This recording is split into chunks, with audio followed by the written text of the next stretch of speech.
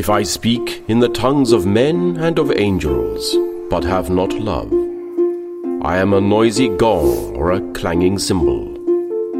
And if I have prophetic powers, and understand all mysteries and all knowledge, and if I have all faith, so as to remove mountains, but have not love, I am nothing. If I give away all I have, and if I deliver up my body to be burned, but have not love, I gain nothing. Love is patient and kind. Love does not envy or boast. It is not arrogant or rude. It does not insist on its own way. It is not irritable or resentful. It does not rejoice at wrongdoing, but rejoices with the truth.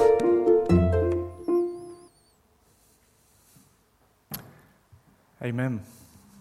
It's great to be here. Thanks to John Brian. I also want to say thanks to the team, the worship team, for introducing me to that song, Our God Reigns.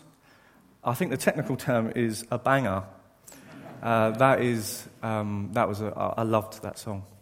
Thank you very much. So let's pray before we get into it.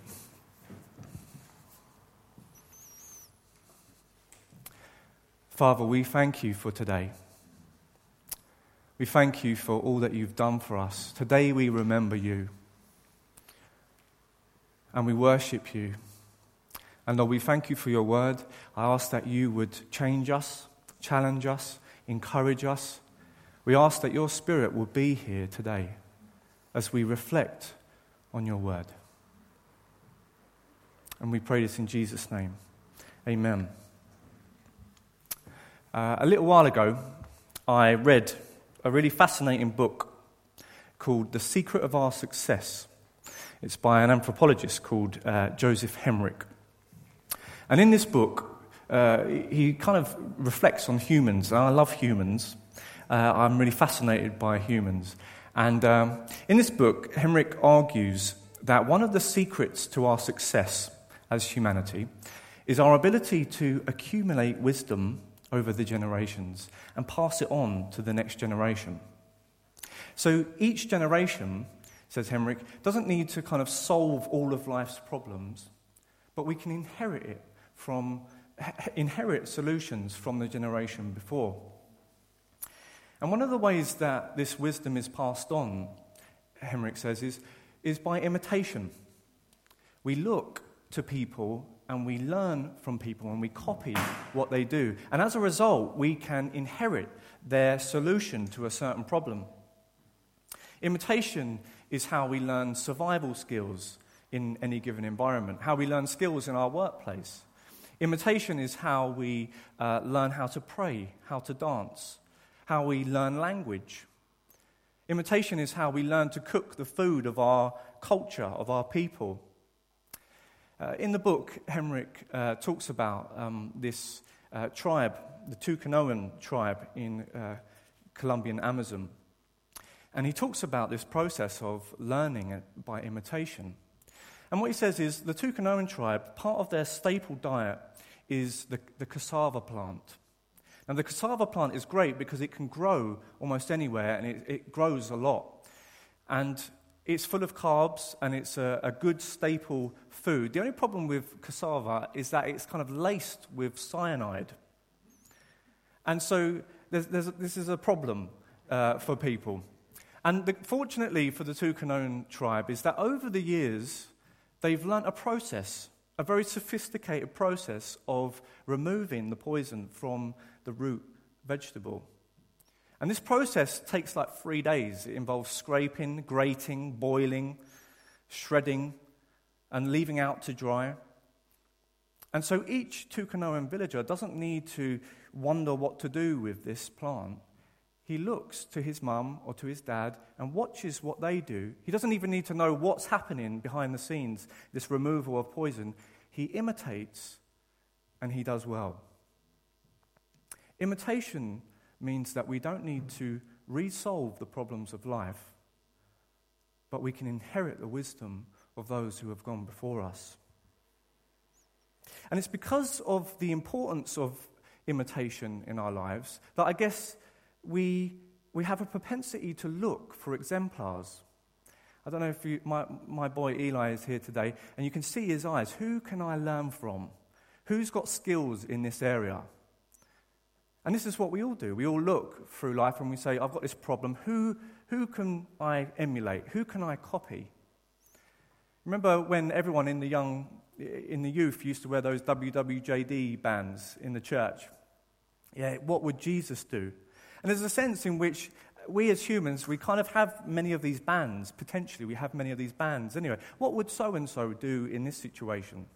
You know, what would Tim Keller do or Danielle Strickland do in this theological dilemma? How would they interpret this passage? Or what would Heidi Baker do in this moment of dealing with someone who's vulnerable? Or what would my intellectual hero do? Or what would my entrepreneurial hero do here? What would my auntie do? What would my father do? It's worth me saying on YouTube to the world that I really do want to be like my dad in some ways. You know, he's composed and honourable when things are difficult. Sometimes I go through life and I face something, I think, what would my dad do here? And I want to suggest that many of us are walking around with exemplars who we are thinking about as we go through life. And they shape the way that we might respond, or the way that we think we should respond in a given situation. And I think it goes quite deep, because this is worth thinking about. Because these exemplars not only inform the way that we think, but they might also inform our desires. And this, of course, is what advertisement has done. It's kind of hacked our brains. When you put Beyonce in an advert drinking Pepsi, it's not because she's a great scientist or a great connoisseur. It's because people look to her and say, this woman is strong. This woman is successful. This woman is beautiful. This woman can sing well. In areas of life, I want to be like her. And when she drinks Pepsi, all of a sudden, in me, for some reason, I want to drink Pepsi. Their desires become our desires. If this is true, then it's worth considering us today, individuals. Who do I imitate, or who do I want to emulate? Who are the exemplars in my life who might even be shaping my desires? You know, this is really important for us as Christians. If the Christian faith is about our affections, our desires, our heart, it's worth considering who might be informing us and the way that we think. Now, the power of imitation and the importance of emulation is not lost on God.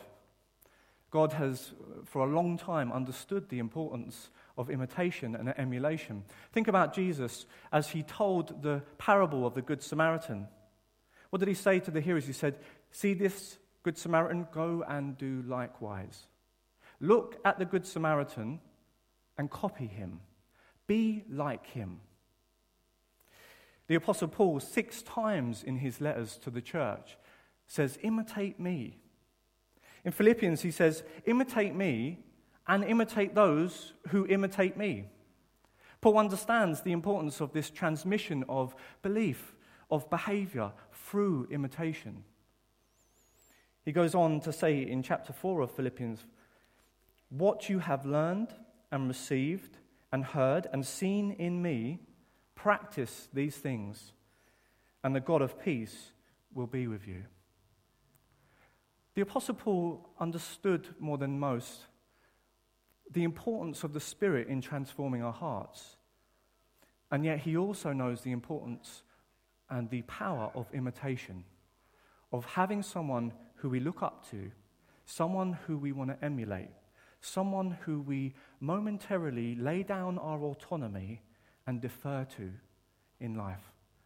These people shape us as we grow. In our text this morning, I want to suggest that Paul does not put himself up to be emulated, but he puts love up. He personifies love. He says, look at love.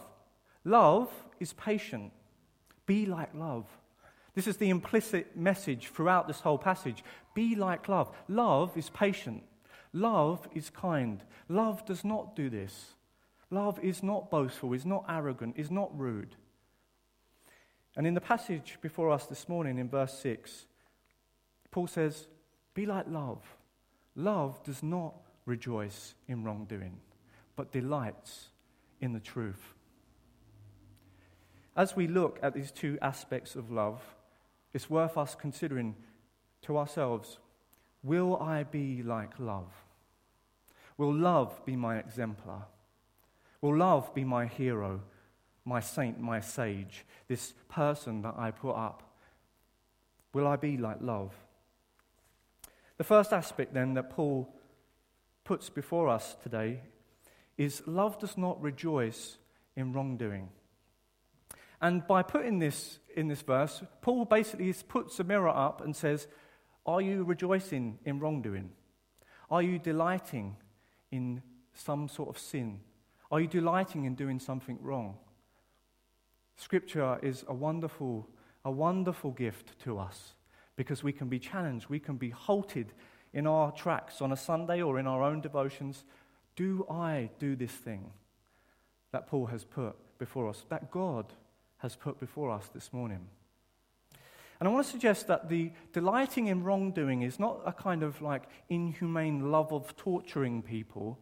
This is something that I think is pervasive in the human heart. I want to suggest what I think Paul means here. This might be something that we all struggle with at time from time, and maybe even something that we struggle with at the moment. Let me give you two examples of what I think Paul means. I want to suggest that Paul is saying, do not delight in doing wrong, even though you think it leads to a just end. This is one of the most subtle ways in which we might justify doing wrong. Most of us try and be good, don't we? We try and be upstanding citizens. But actually, when it comes to an end, an agenda that we have, we can easily start to delight in doing wrong. The 16th century philosopher Machiavelli wrote this really interesting treatise called The Prince. And in it, he talks about how the prince can basically abuse and oppress his subjects as long as it results in good loyalty and unity amongst the people. Now, we're not princes, and we're not likely to do that, but there is a sense in which Machiavelli, he articulates this instinct in us, where the ends justify the means. And this, for our lives, can easily produce a lie here. It's okay, I lied, but actually it produced something that I think was really important. In fact, I protected someone here. And in doing so, we don't feel the guilt of our sin, but we delight in it. We are happy with what we've done because it's produced what we needed. I remember thinking about gossip a little while ago. I remember being fascinated by the fact that everyone, everywhere, in every generation, has at some time at least been tempted by gossip. Gossip is this pervasive problem in all human communities. And I remember reading something sometime that made me think, and they said, look, gossip, although it might be exciting when you're doing it, actually there seems to be a kind of righteous motivation. Actually, if I think someone is doing something wrong, I might whisper something to someone else. Actually, that means I'm policing my community. I'm actually making someone who I think shouldn't be as influential as they are less. I'm spreading something about them. Now, this might be wrong in itself, but I'm actually doing something that's right. I'm just whispering something about someone. I don't know what you think about that, but I enjoy thinking about the idea that maybe that's why we feel tempted to gossip, because we feel like it's right. And yet gossip destroys the very thing that it seeks to preserve, a healthy community, a community where there's trust and life and love. I want to suggest one way that we might see Paul teaching here is, do not delight in doing wrong. Do not delight in doing wrong, even if it fits your agenda. Love does not delight in doing wrong. Love does not dismiss the sin of gossiping, of lying. Let us be challenged by the example of love. The second thing Paul might be talking about, according to commentaries, I must admit to not having seen this myself, but I thought it was quite interesting and it fit with this first section. The second part is we might rejoice in wrongdoing, not the wrongdoing that we do, but in the wrongdoing of others. We might rejoice in the wrongdoing of others because it ruins them. And this, the commentators think, is probably what Paul is talking about because of the division in Corinth. There is division in Corinth, and when people are being ruined and being dismissed and being put out because of their sin, it brings delight. And again, this is connected to our disposition, where we have agendas, where we have agendas in our family, in our politics, in our church, in our social context. We might have agendas, and we might delight not only in the wrongdoing that we do, but in the wrongdoing of others as it ruins them. And this, it seems, is quite a human problem.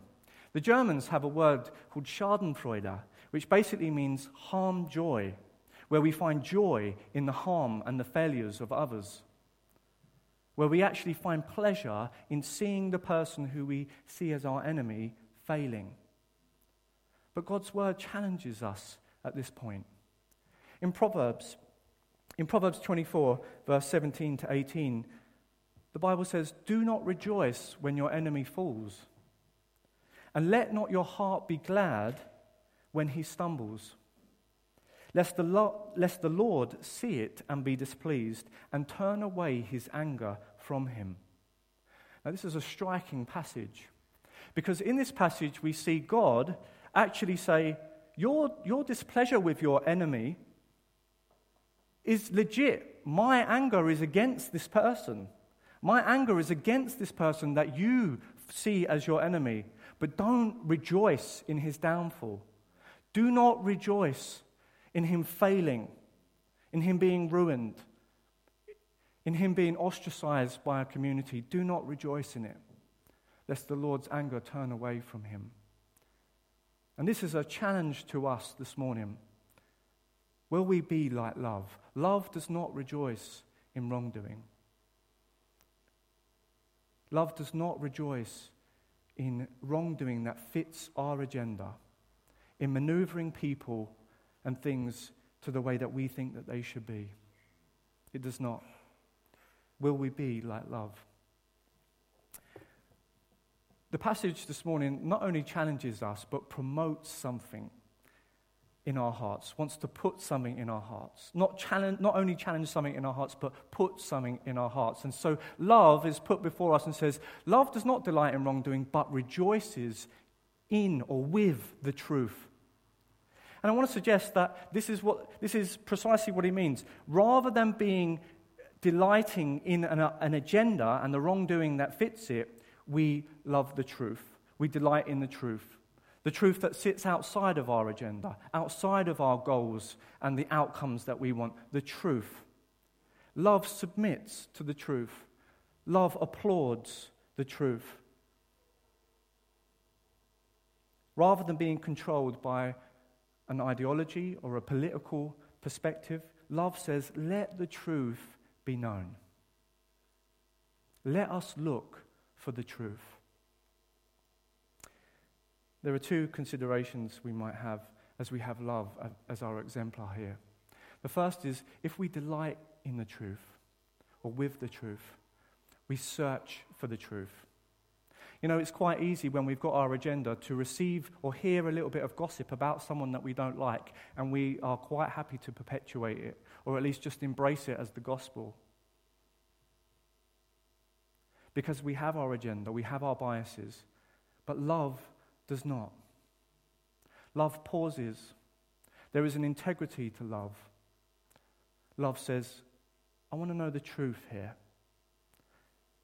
I want to know the truth. And this is the bedrock. I mean, this is not a game. We can't carry on without this being a challenge to us. Because truth is fundamental to any relationship, to any community. This is what we want from our politicians. This is what we want from our wives, from our husbands. This is what we want from our church leaders, from our church friends, from our work colleagues. We want people to not be so controlled by agendas. We want them to love and delight in the truth. You know, imagine in a parallel universe that me and my wife had an argument. And imagine, even, this is quite hard to imagine, it was my fault. How is reconciliation going to come to our marriage, to our friendship? How is it going to come? It's going to come when I lay down my agenda, lay down the wrongdoing that I might continue in, and say, what is the truth here? What is the truth? The truth is, actually, in this real universe, very often, I'm an idiot. I'm an idiot. I need to look and search for the truth. That is what it means to love. And this is hard. But it is absolutely important, because we are kidding ourselves and playing a game if we think we can have any meaningful relationships without this being at the heart, at the foundation of what we do. Let truth be known. Let truth be sought after. Not only sought after, but submitted to. When love delights in the truth, it doesn't find the truth and then dismiss it. It says, let truth is my agenda. I submit to the truth. And I want to suggest, this gets a bit technical, I want to suggest that the truth that Paul says here is not kind of truth in its broadest abstract sense. Love does not delight in the reality of trees. This has an ethical dimension, because the context of Corinth is the problems of relation. In chapter 1 and chapter 3, I follow Paul, I follow Apollos. There's jealousy rife amongst them. In chapter 6, we have lawsuits. In chapter 8 and 10, we have division over food offered to idols. In chapter 11, we have selfishness during the Lord's Supper, during communion. In chapter 12, we have a kind of elitism potentially arising over spiritual gifts. There are problems, relational problems, and so the truth that Paul talks about here has an ethical dimension. This is why the commentator James Moffat, I guess, he links truth here in Paul to goodness. Love searches for the truth.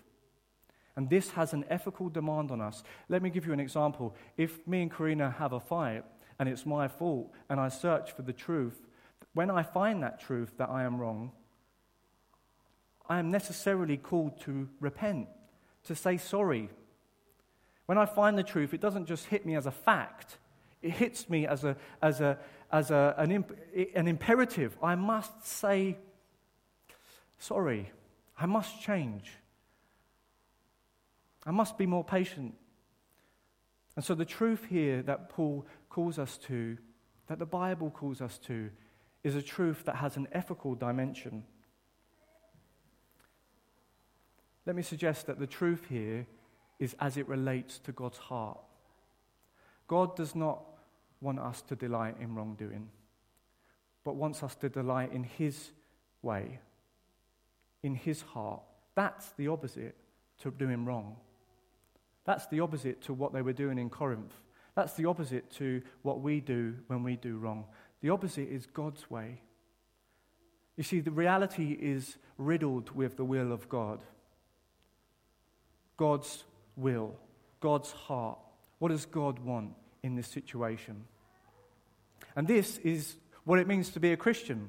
I don't know about you, but before I was a Christian, I was walking around with my own agenda, doing what I needed to do, whatever it took to get that agenda, to survive, to get by, to hustle. And then all of a sudden, I was confronted with the truth. I was confronted with Jesus. I was confronted with who I am, who we are as people made in God's image. I was confronted with my sin. I was confronted with the need to repent, with the truth, and I delighted in it. I delighted in that truth. And this is what it means to be a Christian. This is not only how we become a Christian, but how we go on. We say, I delight in God's way. I must be challenged as I am controlled by my own agendas, the agendas of the flesh. I must delight in God's truth, in God's heart. Let me give you an example of a time I've been humbled recently. In the recent year, I brought something that was on my heart to one of the elders of my church. And when I brought it to him, he was not positive about it. He was not positive about it, but he said, "Dave, I'll pray about this.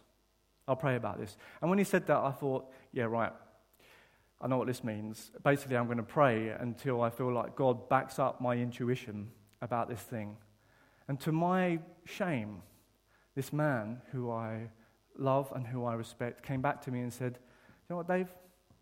I think God is in this. I delight in God's truth, in God's heart in this. I am actually challenged as an older man to be humbled here. I have my own agenda. I have my own way. I want God's way, and I am challenged that God is in this." This is what we are called to be. To be people who pause, who consider where we may be controlled by our agenda. And when we say, "Lord, I search for your truth. And when I find it, I submit to it. I submit to it. Your ways are higher than my ways." Let me suggest, as we come to a close in the next few minutes, that Jesus, who is love incarnate, who is love before our very eyes, who is the greatest exemplar of all, who we as disciples look to emulate, to imitate, to be like, Jesus did not delight in wrongdoing, but he delighted in the truth, in God's heart, in God's will. He sought after it, and when he found it, he submitted to it. There's this brilliant passage in Luke 4. I'm going to read it, and you'll be familiar with it. It's where Jesus was being tempted by Satan. And Satan has just tempted him with bread. Turn those rocks into bread. And he turns again, and the devil took him up and showed him all the kingdoms of the world in a moment of time, and said to him, "To you I will give all this authority and their glory, for it has been delivered to me, and I give it to whom I will. If you then will worship me, it will be yours." And Jesus answered him, "It is written, you shall worship the Lord your God, and him only shall you serve." I want to suggest that this is a wonderful example of Jesus delighting in the truth. See, Satan knew his agenda. He knew that who Jesus was. This is why he came to him. If you are the Son of God. He knew that Jesus had come with an agenda, and he tempted him in a way that we as humans can be tempted. Will the ends justify the means? Will I delight in this wrongdoing because I reach the goal that I came for, the goal that I think is right? This is Jesus' temptation. Will you get your agenda through wrongdoing? And Jesus says, "No, I submit to the truth, God's way, God's heart, and God's will."